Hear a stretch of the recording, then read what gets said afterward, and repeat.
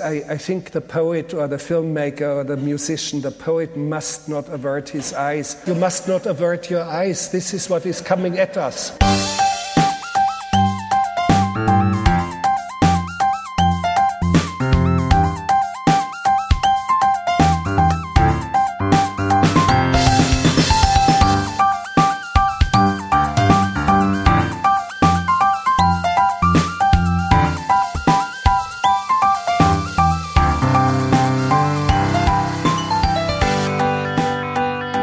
Hello and welcome to One Good Thing, the podcast that tries to find the soul in Wes Bentley. I'm Paul Salt. I'm Paul Goodman. And this week we will be discussing Mark Steven Johnson's 2007 superhero western horror metal band album cover, starring Nicolas Cage. I want to take his face off. Yep, starring Nicolas Cage. You better pull the trigger now, Sean, because I don't give a fuck! I guess I should explain, my co-host is quite a big fan of, Nicolas Cage. Yeah. He's very fond of him, but, some people aren't so fond, so I suggest that we cut the chit-chat a-hole! I could eat a peach for hours. I'll kill all of you! To the break of dawn! To the break of dawn, baby! Whoa, hey. That's one way of looking at it. The other way is that you get to keep 70%, and not go to prison for the rest of your life. I'd take pleasure in gutting you, boy. You turn me on, brum. You turn me on, brum. You're not too tall, you're not too short, you're not too round. Ha! How'd I get burned? Step away from the bike. Put the bunny back in the box. It's scraping at the door? Why couldn't you put the bunny back in the box? This here's a snakeskin jacket, and for me, it's a symbol of my individuality and my belief in personal freedom. Die! Take cover, child! Oh, yeah, you're gonna deal with it! Oh, bravo. Bra-fucking-vo. Oh, God, this is excellent. Bravo. Ready for the big ride, baby! And Ava Mendes. Ghost Rider was recommended by a friend of mine called Jack Langton, who is such a good friend that he leapt at the chance to recommend us one of Nicolas Cage's dullest films. Jack lives in Tokyo, where he works as a man. 2 eyes, 2 ears, several fingers. Jack has it all. Wow. He has many wives, but he's looking for his true love. If you're interested, DM me and we'll sort something out. Yes, thanks very much to that man. Yeah, this was not a very well-received Nicolas Cage film. Owen Gleiberman over at Entertainment Weekly said, "So much flatter than it was on the comic book page." Ha ha ha. Meanwhile, Scott Hoover over at Hollywood.com said, "This is the worst adaptation of a Marvel comic book hero yet." This movie came out in 2007, and that review was from 2007. I want to reach into the past, because this is a year before Iron Man. I just want to, stroke his face gently and just say, it's okay. Just wait. It's gonna be okay. But also okay. 4 years after Daredevil? Yes. So... Oh, now. I don't know. That's something for us to get into later. Is this worse than Daredevil? Stay tuned, guys. Stay tuned for that thrilling conflict. Daredevil versus Ghost Rider. Da-na-na-na. Meanwhile, Mr. Flaps over at Amazon... I always look forward to what he has to say. I know, I read his reviews avidly. Go, Sir Flaps. First off, superhero and comic book movies are generally very good. We can all agree to that. Yeah. Yeah. Secondly, Nicolas Cage tends to be very good. Oh, yeah. Tends to, I suppose. So this should be excellent, right? Wrong. How did these elements come together and make a stinker, really? Well... I was hoping you being the learned man, Mr. Flaps, Sir Flaps, Lord Flaps, that Lord you'd Flaps of Amazon. Elaborate. Oh, he does, and you can read his whole review on Amazon. Ooh, good. Ooh. Senator Flaps. The Reverend. Squadron Leader. Right Honourable Flaps. Paul, you bonehead. Hello. What was one good thing about Ghost Rider? Well, we have a new One Good Thing's Good Exposition guy. Oh, yes. We do, in the form of Samuel Elliott, Esquire. The title formerly held by... Reggie Cathy. Reggie Caffey, of course. Yeah, Fan Forstick. From Fan Forstick. Yes. And before that by Sean Bean. Yes. From Jupiter Ascending. We've now found a new reigning champion, which is Sam Elliott, who you may recognize as the voice of the Stranger from The Big Lebowski. General Ross from Hulk. Yeah. Ang Lee's Hulk. The best Hulk. The best Hulk, by far.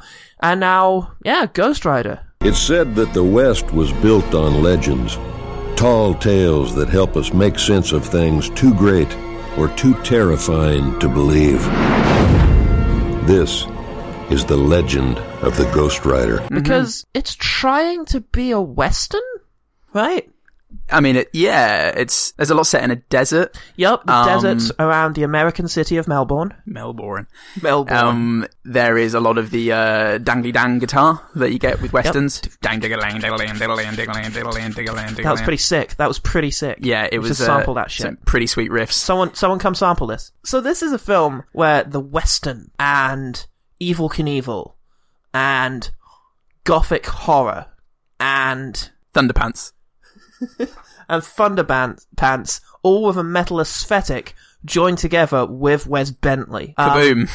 Boom. What the hell happens in this movie, and what the hell happened to this movie? Well, we start with One Good Thing's Good Exposition Guy's exposition. It's another voiceover. It's a common feature of One Good Thing's films, I think. Yes. Is the opening voiceover. Yes.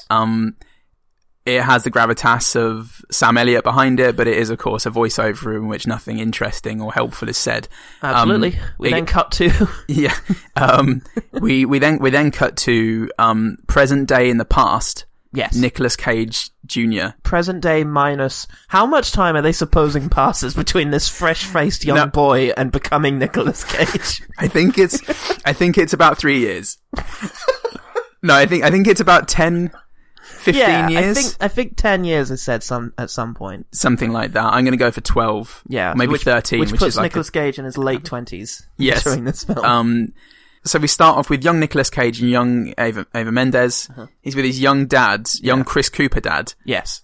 Who one day grows into Chris Cooper. But unfortunately dies before he has a chance to become Chris Cooper. Spoiler alert, guys. Yeah, the young Chris Cooper dad really is excellently cast because he does look a lot like Chris Cooper. Yeah. Young Eva Mendes looks a lot like Eva Mendes. Yes. And then we have young Tom Cruise filling in. Rob Lowe, who is a motorcycle stunt guy. Yeah, he's an Evel Knievel. And young Nick Cage does these tricks with his dad, young Chris Cooper. Sweet tricks and flips. Yeah, there's lots of sweet tricks and some disgusting flips. Oh, fuck. I think is what the kids say nowadays, isn't it? They're like, like for good. Oh, mate, that is disgusting. That is disgusting. Yeah, don't even vex me, childs. He has got some revolting smack on him.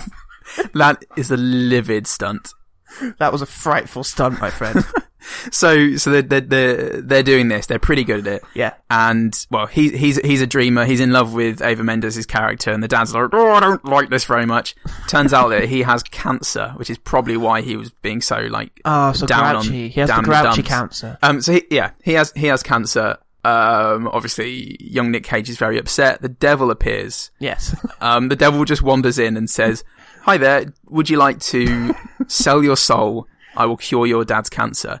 And young Nick Cage goes, "Yeah, okay. Yeah, sure, sounds good to me." He gets up. You've in no way demonstrated that you have magical abilities whatsoever, but I'll sign that contract of yours in blood. It is like you've just offered to sell him a bag of apples from the Apple Man. And he's gone, "Yeah, sure, I could go for some apples." He's like, "I could go for some soul selling." Yeah, and that's how they get you, because then, just apples in the post every month. Well, money coming out of your account, and you could have just bought the apples. It's just you're not going to eat all these apples. You don't have time. Cut out the middleman. You don't need an apple man. You can go and get the apples yourself, guys. You can take that from us. That's a One Good Thing guarantee. So he sells his soul. The next day, his dad dies. Yeah. He's like, "Oh, I had cancer, but I don't anymore. I'm cured," and he does a small dance and then falls off a cliff. Yeah. No, he dies immediately in a rather well-filmed stunt mishap. He sort of clumsily falls off the ramp, and now the young dad is dead. Yes. Young Eva Mendes wanted to run away with young Nick Cage, and she's waiting underneath the tree that they always met under and carved their names into. Young Nick Cage is told by the young devil that he must now serve him and that he should try and cut all ties to all of the family members because the director saw that in Spider-Man and quite liked it. Yes, and young Devil, who is of course played by young Peter Fonda. Yes. Who is also Peter Fonda. Yeah. He points out that he's such a scamp. That I said I'd cure your father's cancer. I didn't say anything about not killing him later. See? And that's what he does. Yeah, he kills him So later. it's like, oh, the devil tricked me. Oh. And it's not even like a clever trick because it's the monkey's paw situation. It's, oh, I wish for £1 million. Oh, I'm afraid both of your parents have died. The insurance is going to be £1 million payoff to you. Not like this! Like, no. it's like a devilish trick, but here it's like, I wish my dad was healthy. Okay, he's healthy. Oh, he got hit by a bus! Yeah. I did it again. I'm the devil, and I did it again. And yeah, it's really lame. So young Nick Cage is very surprised that the devil would do him like this. Yeah, done him dirty. So he runs off. He pauses by the tree on his hog, just to look young Ava Mendes in her young eyes. Yeah. And then just thoroughly broke her heart by driving off with no explanation whatsoever. Yes, which is what the bad boys do. Oh, he's such a bad boy. No wonder she keeps going back to him again and again and again. And again. And again. And Oh, and again. another time. Oh, okay, I didn't realize it was like 5 times. And again. A 6th time! 6 times? Come on. So he goes off. Yes. And then 8 years later, he's 50-year-old Nick Cage. 8 years, 9 months. Yeah. And he's turned into Nicolas Cage. And it turns into Nick Cage just before another one of his horrific stunts. I mean horrific in the youth sense. Oh, okay. But it is also horrific in the Paul's sense, in as much as he crashes his bike, smashes his fucking head against the front tire of the bike, and emerges fine. Yeah, it's a good shot. It's an intense injury shot. It's really quite something. Yeah, and I wasn't too pleased having to watch it a couple of times later in the film, which is a compliment, I suppose. Yeah, it really made us uncomfortable. Yeah. Like, ouch! Yeah, so he suffers what would be a mortal injury. Yeah, fatal. And he is fine. He gets up. Everyone is like, yeah, and the crowd's like, yeah, look at my boobs. Yes, there are a lot of busty members of the audience, I noticed, and there's some rather exploitative shots of Ava Mendes later on, which leads me to believe that no, in an action / comic I know fantasy film, you wouldn't afford it, but apparently women aren't treated terribly well in this film. I don't believe it for a second. I know, it's astonishing. Outrageous. I don't expect this from the director of Daredevil. Anyway, after pointing... I don't expect much from the director of Daredevil. After pointing at a few more people, Nicolas Cage is told that he must abandon his life. Well, he reunites with Ava Mendes. They have a bit of a meet cute. And it's like, oh, hey, you broke my heart 20 years ago. And now she's putting in the work to meet him. Yeah. She puts into the effort of coming to interview him. He blows her out. Yeah. He asks her on a date by putting his life and the life of herself, her colleague, and several road users in danger, which is romantic. The Notebook told us these things. And then, they go to, they make a dinner date. Unfortunately, old Peter Fonda comes to old Nicolas Cage and tells him that his son, Blackheart, he's turned out to be a bit of a spanner. So he is going around killing bars full of people. Like a numpty would. Like a numpty. Like a right frogger. Yeah. He goes poking people until their souls burn out, basically. Yeah, he pokes you in the chest. Very threateningly. And it's all over. Yeah. Whilst having ridiculous sideburns. Mm-hmm. So now he needs his Ghost Rider, which is a special human being imbued with the powers of the underworld. Yeah. By the way, about 45 minutes in, we should probably explain that premise. He needs to become the Ghost Rider, an uncontrollable sort of punisher of sin, to collect the souls of Wes Bentley and his crew, his solid crew. Are they so solid? They're not so solid. One of them's liquid. Semi-solid, yeah. One of them's just air. A translucent crew. Yeah, they have a wind man, like a rock man, and a wet man. Yeah, it's like Van Forstick. Yes. There was a girl the whole time, but she was invisible, so you just didn't see her. Actually, they were kind of phoning it in because they were going to rush off set after that and go and rob a house at Christmas time, defended by a precocious boy genius. Brilliant. but not that one. Oh. Fuck. It was Nicolas Cage. So you guys give up, or you're thirsty for more? Ugh. Oh, Don't want anything to do with you. Or your house.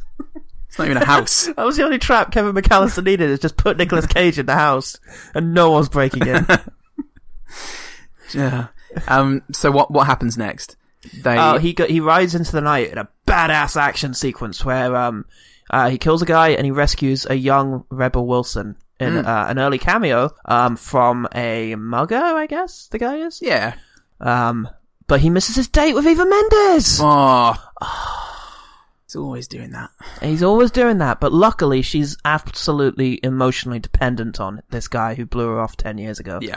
So she will keep coming back again and again and again. She pretends she is momentarily angry, but she can't stay mad at Nick Cage. No, because she has no character or will of her own, so she's somewhat dependent on him to justify her existence. Which, to be fair to Eva Mendes, she really does fight against the lack of character in her character. By being charming. The director tried to edit it out. Just cut around her being, likable, if you can. It's amazing how little happens in the last 2/3 of the movie. A lot of time setting up. After his first bender, he wakes up Incredible Hulk style in Sam Elliott's graveyard. His garden is a graveyard. Yeah. So he comes into the movie. Yeah. And he's like, "Oh, there was another Ghost Rider." There was. Imagine Sometimes there's a Ghost Rider. Yeah. And he tells him about a whole bunch of stuff. There was a really powerful contract that controlled 1,000 evil souls, and that Carver knew the devil couldn't get this contract because it would be too powerful. And so he did something that the Ghost Riders had never done before. He defied the devil. And then he rode off with the contract worth all of the dead souls. Oh. I have no idea what that means. Okay. I don't know how these contracts work. Yeah. How is it worth 1,000 dead souls? What does that mean? What does he do with these souls? Is the devil a good guy? Because he's kind of implied early on to be the necessary Krampus-style character who's there to punish the wicked, to protect the good. But then he can't have too much power or it'll be bad. Hell on earth. I'm not going to try and get to the bottom of where they are on the morality spectrum. Well, basically, luckily, we have about 20 minutes worth of explaining to describe all the awesome things that Ghost Rider can do so that we can have one scene at the end where he kind of uses his powers a bit. Yeah. He goes to confront Wes Bentley. He takes out the rest of his crew, confronts him in a church. There's some contrivances around him having his powers and then not having his powers, and Wes Bentley has 1,000 souls go inside of him and he becomes all evil, but then he just gets shot in the face. Because he's too evil. Yeah, he's at that too point. evil.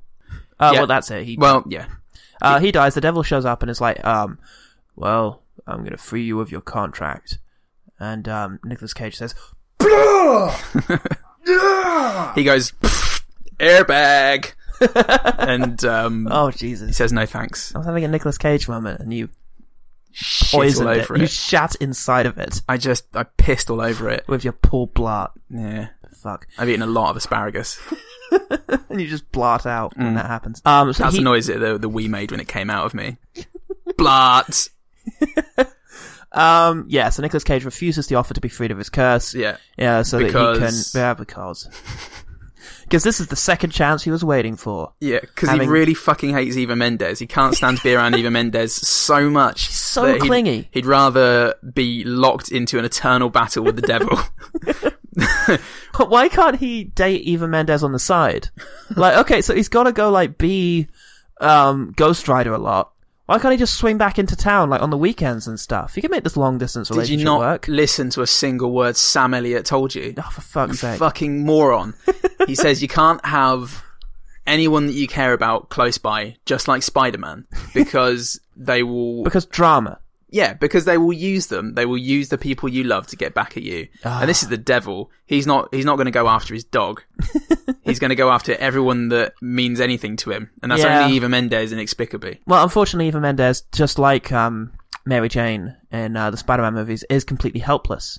Yes. Can only be defended by her man. And that would get tiring, right? If you had to keep showing up to rescue her like Spider-Man does. Yeah, exactly. I mean, that's the true peril of being a superhero in the noughties. Is that if you dated any woman, she would inevitably end up having to be rescued all the time. That's why you really want to be a superhero in the 2010s, where if you date any woman, she will probably turn out to be a secret CIA badass who can defend herself. Yes, which is much easier. Easier. It's much easier on their muscles. Leaves a lot more time for sexing. Yeah. Yeah. There's Halle Berry's Catwoman, where she fought an evil makeup conglomerate. The pressing issues, Paul. Hey, if she's not going to do it... Who will? A man? No way. Batman cares about makeup that hurts women's faces. They've got, like, genuine international intrigue to be dealing with. Yeah. But poison makeup, that sounds like a job for you, love. Pat. Have mercy. Sorry. All out of mercy. I mean, who choreographed the action in this? Oh, Christ. Is there a single... I can't remember a single, like, punch being thrown. It feels like it was just improvised. Well, they were, but it was always, like, the least inspired camera angle. Yeah. Or it was done in a way that it not only didn't show the impact, but it took all implication of impact out of it. Yeah. And everything was so sluggish, like they were fighting underwater. Yeah. And yes, it was awkwardly paced. I said this earlier, and I know you didn't necessarily agree with me, but it felt like this guy was looking to make a film about a relationship between Eva Mendes and Nicolas Cage. If you want to see a good Eva Cage relationship, then watch Bad Lieutenant. Absolutely.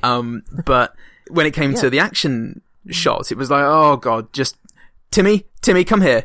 What is it? Oh, Timmy, my dear boy, you take over.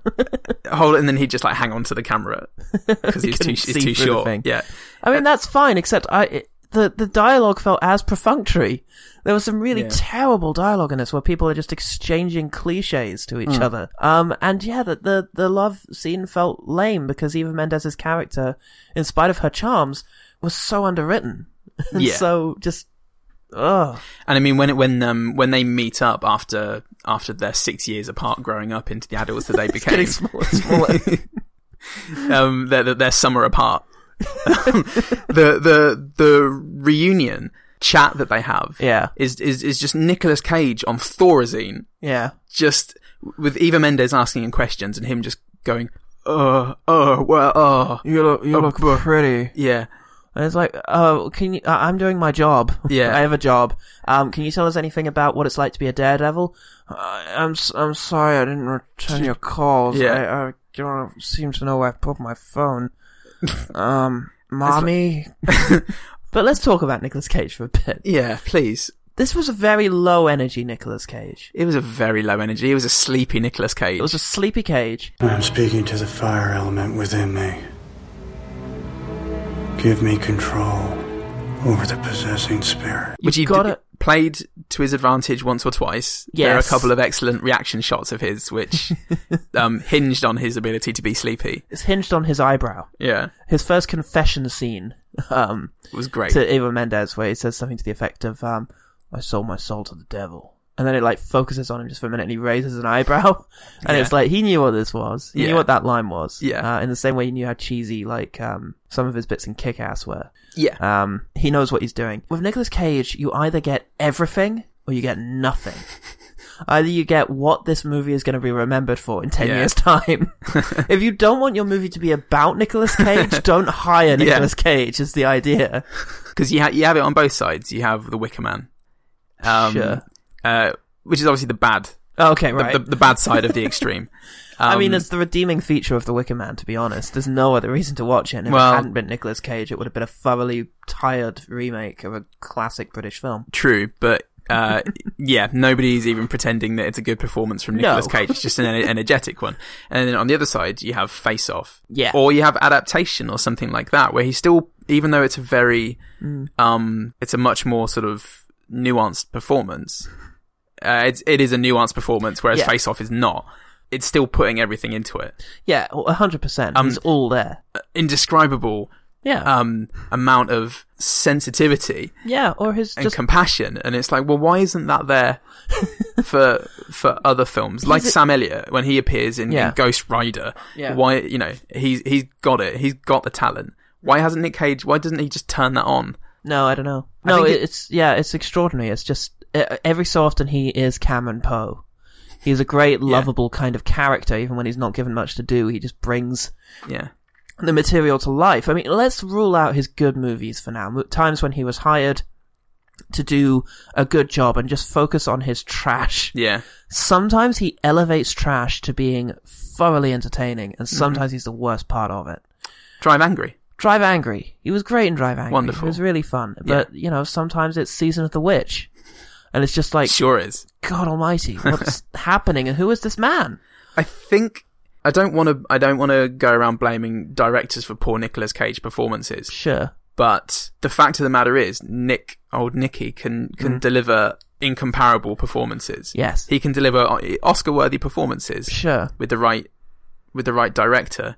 For adaptation, he famously said, this is one of the only films where he listened to what the director told him. And you can tell. Yeah. He kind of feels like a great, like a weapon of the gods that only certain people can wield. Yes. And he's a force, and it's not a force for good or a force for evil. He's a force, and it's up to you how you control that and very where you direct much it. Like Ghost Rider. Yeah. We should explain his involvement here. He's a big fan of Ghost Rider. Yes. And really, this character would have been really good the way it was written. Not really good. There's no way of making this good. It suits an actor 10, 20 years younger, because they've written it as a young man. Yeah. They didn't know how to write Ben Affleck's Batman. They didn't know how to make an old Nicolas Cage aged Ghost Rider. How do you make that character an aging Daredevil? That's an interesting character. I'd be interested in seeing a movie about that. I feel like what he expected it to be is closer to what Neville Dean Taylor did. Yes. With Ghost Rider Spirits of Vengeance, in which the character is a lot more out there, he's much bigger, and he's more troubled, I guess. That's a frenetic film. It is a frenetic film, but he's a frenetic character. Yeah. What's the appeal here? The character of Ghost Rider is, he's a stuntman, he's a daredevil, he's a live life by the edge of your seat, hard drinking, hard smoking kind of guy, was how the comic books were. And then at night he transforms into this incredibly, fiery, literally fiery Avenger who punishes people by revisiting their sins upon them, like a righteous, holy Avenger. There's not much duality there. It's not like Bruce Wayne and Batman and then the third character, which is the hurt little kid inside. He's... I'm not quite sure what... I mean, Nicolas Cage loves this guy. He's got a Ghost Rider tattoo. Yes. He picked his stage name after another Marvel character property. He's big on Marvel. I'd love to know what about the character appealed to him, because it's not coming through in either of these films, really. So Wes Bentley, as you may know, is the Ricky Fitz from American Beauty, a superb performance in a superb film. Ricky Fitz! Remember that line from American Beauty? Love that line. Yeah. Apparently, in this period of his life, he was appearing in any film that would give him the funds to feed his coke addiction. Which shows... The weird thing is, in this film, where he's meant to be the menacing son of the devil, his character is still that sort of... there's a scene where he has to smile maniacally. This film has the exact same ending as Blade, in which he sucks a whole bunch of demons into his body and then becomes powerful and is then killed quite simply and anticlimactically. Same as Blade. Interestingly, this film was originally meant to be directed by Stephen Norrington, who directed Blade. Arguably would have been a better film, because I really like the direction of Blade. Yeah, absolutely. He's meant to, Wes Bentley needs to smile maniacally, because he's got all these souls going in him, and he's, very much like Stephen Dorff did. I think there's even the same shot, like overhead, with the spirits flying into his stomach. Yeah, absolutely. And whereas Stephen Dorff's smile was, maniacal, because he's been such a sort of extraordinary character throughout the whole film, this kind of vicious 20-something. Yeah. Here, I feel like maybe it was meant to be the same thing, but when he smiles, he's like a little kid. Yeah. And when he speaks... he's like a little kid. And when he moves... the dialogue's terrible. Yeah. The Ghost Rider? The power of hellfire wasted on a pathetic human? If you had trusted me, if you had given me what was rightfully mine! And just him sort of fnaring his way through all of his evil scenes with his motley crew of what are you? What are any of you? There are certain scenes in comic book films where I'm sucked out and I'm just suddenly aware that I'm watching men dressed up as superheroes running. Yeah. I had the same thing in Civil War when the two sides of Avengers are running at each other. I had a similar thing in Doctor Strange. Right. And he's like, you're just Mads Mikkelsen in makeup. I didn't believe the design, but this was just all of those on top of each other. You never lost your sense of disbelief. Partly because, very much like Ryan Reynolds as the Green Lantern, he's not real. Yeah. You never get a sense that Ghost Rider's real. He looks like a clip art that's had flame effects put on him. Like, it's a very comically perfect skull. Yes. It's just not right. Compare that to Neville Dean Taylor's Ghost Rider, where the skull's kind of black and it's got some uneven things and it's got that flame coming off it, which, moves across the skull like, flame on a pan or something. Yeah. It looks good. Like, what they do in Neville Dean Taylor's version, in Spirit of Vengeance? You can still tell it's Nicolas Cage. Yeah. When he's just standing there, like, gently swaying with the flames moving over his skull, you can be like, that's Nicolas Cage. Yeah. When in this, he's not Nicolas. He's just a thing. He's a fucking cartoon character. In this, he's like an animated character characters. from the old Games Master TV show. Yeah. From the 90s. Yeah. And then, alongside that, you've got Wes Bentley, who he is the most bizarre and least threatening, all-powerful being in cinematic history. It's Dogma. You've got Sam Elliott, who, when he turns into a Ghost Rider and he gets on his flaming horse, and he looks ultra fucking cool. Yeah. He then just leaves.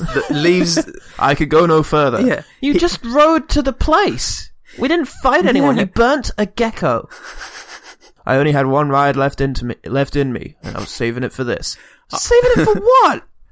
Ultimately, this was just... It was the back end of a bad time for comic book movies. In the late 90s, there was a bit of momentum growing around dark, gritty superhero movies. You'd had Blade, which for all its kind of light moments was still a pretty dark film. Yep. You'd had X-Men in 2000, which I still don't think gets enough credit for its influence. I think it was just overshadowed by X2. Yes, it was. But even X2 was overshadowed because the year before that, Spider-Man had come out. And Spider-Man made all of the money. Sam Raimi's Spider-Man. Yeah. I think they could hear it. And that made all the money, and it set the path for Naughty's comic books to try and walk this line between dark and gritty visuals with a light Spider-Man-esque tone. That was the goal. And Daredevil, Fantastic Four, bad movies. Did Spider-Man have a dark... No, aesthetic? That's the thing of things. There was this need to use the aesthetic, but they didn't understand that narrative heft needed to accompany it. You couldn't do your light, cartoon Saturday morning show superhero movies with this aesthetic. You needed to back it up. Yeah, you can't... with stakes. Like any movie with the Green Goblin in, it's a Doctor Doom issue. Yeah. And you can call him Victor, you can have Victor Von Doom, the computer hacker, and it doesn't work. It's just like if all the scenes in Christopher Nolan's Dark Knight trilogy were interspersed with... Well, try and imagine Christopher Nolan filming the Avengers. Like, all very flat shots, realistic world, but with the same dialogue and lightness. It wouldn't work. No. And that's, I feel, the disconnect which is happening here. They're trying to have Spider-Man's tone shoved into X-Men's world. And it's just wrong. And so that was the state of movies in 2007. 2008, The Dark Knight came out, Iron Man came out, and Iron Man actually found a way of making lightness work in a modern, gritty context. Did it have a Nickelback song on the soundtrack, though? Don't rule that out. Would save us. Don't rule that out, it might have. Not gonna stand here and wait. Where's the harmony, Paul? Come on. I don't know what you're doing. Oh. Ultimately, I think this came just at the wrong point in history. It was one of the last films of a really bad run. Consequently, it's interesting in and of itself for that reason, to remember that before we complain about movies like Batman vs. Superman, there are some things that we wouldn't want to go back to. A few tropes. And there's some things to like about the lighter tone. There's something a bit charming about it. It's like going back to a cartoon you used to love when you were a kid and find that, the rubbish dialogue is kind of charming. Yeah, I think if you're going to go the rubbish dialogue route, then it needs to have more self-awareness than it did. And I feel like Nicolas Cage was aware, hence raised eyebrows. Yeah. I don't feel like anyone else was aware. No, I don't think so, actually. I feel like if Wes Bentley was more aware, he'd have given a more believable performance, but he was probably off his tits. Yes. So Ava Mendes gave a sincere performance as a likable girlfriend character. Yeah, and she has some really charming scenes on her own. She did. I thought when she was stood up and her interactions with the waiter, I thought were really very funny. And reminded me of Amy Adams in the Muppet movie. Yeah. I'm sorry you didn't have a better part in this, Eva Mendes. I'm sorry about that you were an actress in the noughties, Eva Mendes. Sorry about that. I do, like, you know, we are called One Good Thing, and I do like discussing the positives in films, but I feel like one like this, we can be charitable. Yeah. But really, it's like There's like not you said. here. Yeah. It's the little things. It's the little things that count, so let's quick fire. I thought Mephistopheles' entrance, his initial entrance when he's walking into the fairground and all the bulbs are shattering as he's walking past. It's pretty spectacular. It was cool. It was a nice little thing, a nice little affectation for the film to give it, and they followed that up with, you know, the path of destruction that the Ghost Rider wrought wherever he drove. Yes, wherever he went. There were a couple of nice shots there. Like, I liked when he was riding up the skyscraper. Yeah. Kind of melted some of the glass behind where his tire tracks were, just where the tires were. So there's like a narrow gap in the glass now with slight burning at the sides. Yeah. That was pretty cool. And I wanted to like it when Ghost Rider kind of got out of jail by just moving his hand through the bars because his hand was so hot it just melted the steel. But the CGI was pretty bad on that effect. Old Nick Cage's jelly bean habit. Yes. There are a couple of really great shots in that where there's the first one is they're in the tour bus and his friend poor Mac, who dies unceremoniously. He says, "Why don't you just have a beer and relax like the rest of us?" And he says, "Beer gives me nightmares." And then he sips from a glass of jelly beans, a cocktail glass. Yeah. Sort of, full of jelly beans. And then later on we get to see him enjoying his glass of jelly beans whilst listening to the music of the Carpenters. Yes. And watching monkeys doing karate on television. Yes, and as his friend is lecturing him on the dangerousness of what he's, you know, his stunts. Yeah. In just a very short shot, you see him swirl his glass of jelly beans before taking a sip. And that was a cool little thing. I did enjoy that.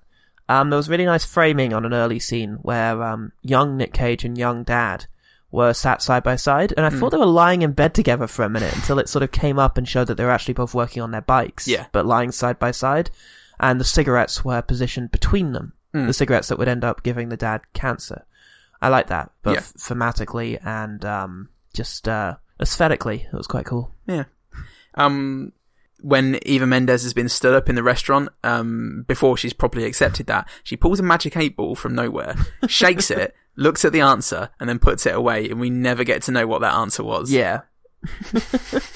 I just like the fact that she did that. Who brings an 8-ball to a restaurant? Yeah. What kind of character does that make Eva Mendes, that she carries that around? And then for that to be such an insignificant plot point that they included it in the film but didn't show us what she'd found out from it. Maybe there's a cut of this movie where she's actually revealed to be quite a quirky character, and thereby, by inference, a character. But they cut all of that bit. See what you're saying? Yeah, they cut all of that bit. Yeah, that'll be the raw cut that will come out in about 15 years' time when Nicolas Cage finally just dies, when he ascends. Liz Cage will never die. As alluded to earlier, Rebel Wilson's in the movie, and she made you laugh. In spite of the fact you'd never heard of Rebel Wilson before, you will have seen her in Pitch Perfect. When I finally watched Pitch Perfect. Oh, fuck. She made you laugh, which bodes well for your enjoyment of Pitch Perfect, which is a film I liked quite a bit. Yeah, I believe it or not, I am. I don't need to know who a person is to find them funny. Who are they? You're not even a person. You're not even someone. When he kills the PG-13 mugger rapist, and we saw the bad things the guy has done, I kind of like the way that was conveyed. Right. It wasn't, they didn't tell us that was what was happening. Right. It just suggests it through, admittedly, a fairly on the nose scene of just rushing through flames whilst people's faces just contort and scream and whinny and that. All of his victims. Yeah, but I thought that was, the fact that it didn't tell us. Yeah, that was neat. Was nice. There's no line like "look upon your sins" or anything. Although that keep looking, keep looking. He just says, "Look into my eyes," and then it all happens. Yeah. Although that exact same thing did make us both laugh later on when it happened to Wes Bentley, because you said Wes Bentley's face in the fire, just like yeah. That was ridiculous. That was real. I mean, that was spoof fodder for years to come. Yeah. It was just, oh no, it's evil. I and so just those weird like static camera shots that just make you wary that it's just a guy in a room being filmed, and somebody seconds before said action. Oh. There was a moment when Sam Elliott, when old Nick Cage first meets present Sam Elliott, and Sam Elliott says, last night did happen, and it will happen again. And I feel like that he could come up to me at any point in my life and say that to me, and I just believe him. Wouldn't even have to know what had happened the night before. That'd be really sad though. It's like, I ate toast in my underwear and watched Gilmore Girls. It's gonna happen again. I know. You're right. You're always right, Sam Elliott. God damn it. I really liked actually the scene where young Nicolas Cage's young dad told him to go after Eva Mendes and like just get out of here, and like he gave him his bike. That was a really sweet scene between them, and he was quite a loving young dad. Yeah, you're right. You're dissing me off. Yeah. There's one Ghost Rider Nick Cage not having any lips, being a flaming skull. He says, "You're dissing me off." It's a good detail, and it was one that I wasn't expecting to see in there, and I wonder who came up with that joke, and was it the sole reason for making this film? What if he's got no lips? Now guys, stick with me. Please enjoy some of the Nicolas Cage quotes you heard earlier, said as if without lips. It's a neon, it's a neon, you're not too tall, you're not too short, you're not too round. Can you heard the gunny gack in the gocks? Take cover, child! On a case. Oh, hacking. Oh, God, this is excellent. Oh. Would you make me do this? Every week I'm here. I'm gonna show you that God does exist. Okay, that was dumb. There is one more moment, blink and you miss it. He's getting ready for the final ride to Destiny. He sits himself down on the bike, and the second his bum touches the seat, his head fire flicks on. So, kudos. Well done there, sir. Well done. Yeah. Eat that, Sir Flaps. So I think the last good thing I would mention is the only scene of this movie I would remembered from being a kid watching this, which was the scene in which Nicolas Cage has his head on fire. He's behind an awesomely designed bike, and he's riding next to a fucking Western flaming guy, whilst a pounding version of an old Western track plays on the soundtrack. And I remembered that, and I thought, oh, is this going to be really dumb in the context of the film? And it is, but it's also quite cool. Yeah. So I think that image of I think in many ways that image is important because it's the promise of the film. It's the promise that this is a film. It's a Western, it's an updated Western superhero movie with horror elements. Yeah. That's what this shot promises, and we don't get it. No. And I think that is the one good thing about the film, because it is quite exciting. You'll have an emotional connection to it. Empty promises. But promises nonetheless. Like telling a kid he's going to get the toy he always wanted. He'll enjoy that. For minutes at least. He'll be happy. Before his excitement... The Nicolas Cage doll falls into his arms. His excitement mutates to impatience and then finally acceptance. That describes me watching this movie. And Mr. Flaps. May rest in peace. Oh, God. Yeah. When? Thank you for listening to One Good Thing. As ever, same deal. We haven't changed. We're still available on Twitter and Facebook at OGT Pod. We've had some really nice comments in the last couple of weeks from people who've been digging the Totally Sick and Rambunctious podcast. It's gnarly, some of the things, yeah. We also have an email address, which some of the less cool kids could be using. Your grandma can use to get in touch with us. Even your stupid gran could get in touch with us via our Gmail address, which is ogtpod@gmail.com. Yeah. we will in a few weeks' time we'll start taking recommendations for the next few recommendations episodes. Yes, this concludes recommendations month. Thank you very much everyone who submitted, and thank you for the people whose recommendations we took. Yeah. We can't wait for the next one, because it's always fun to sort of take the movies that people only shovel us stuff that they think is just irredeemable. Yeah. And so it's always fun to just actually watch it and be like, oh, maybe not. Maybe you should have another look. Have you thought maybe there's this? Oh, don't hurt me. But yeah, then the next episode. Right, well, next episode is going to be something a little bit special, because we are going to review 2016. The year. So be sure to tune in for that. Do you have to tune to our podcast? I think so. It's 98 point Y. That's it. Because I remember the jingle. Yeah. 98 point Y. One good thing. Because I gotta. It comes in at the end there. If you want to leave us a review or like or subscribe on iTunes, that really helps us. And the best thing you can do is tell a friend. Yeah. Don't say too much about it, because you know what your friends are like. They don't like you recommending stuff to them all that often, because they know you're a little bit pretentious. Yeah, a bit They weird. know you watch a lot of foreign films. Bit kooky. Yeah, but just sort of leave a beer mat with our names on it. Just slide it across their coffee table, and they'll see it, and then they'll be like, oh, I wonder what this may be. They'll find us on Twitter. What's he keeping from me? Yeah, Exactly. Don't tell your friends about One Good Thing. Yeah. That's the thing. Keep it a secret, and then that will develop a sense of prestige. Of course, yes. We need mystique and a little bit of Professor je ne X. sais quoi. A little bit of ich weiß nicht was.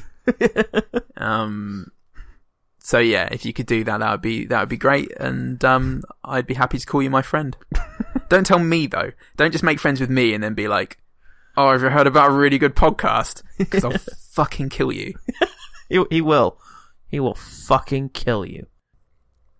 Thank you for listening to One Good Thing. I'm Paul Salt. I'm Paul Goodman. And remember, the one good thing about Ghost Rider 2007 is... Let's ride.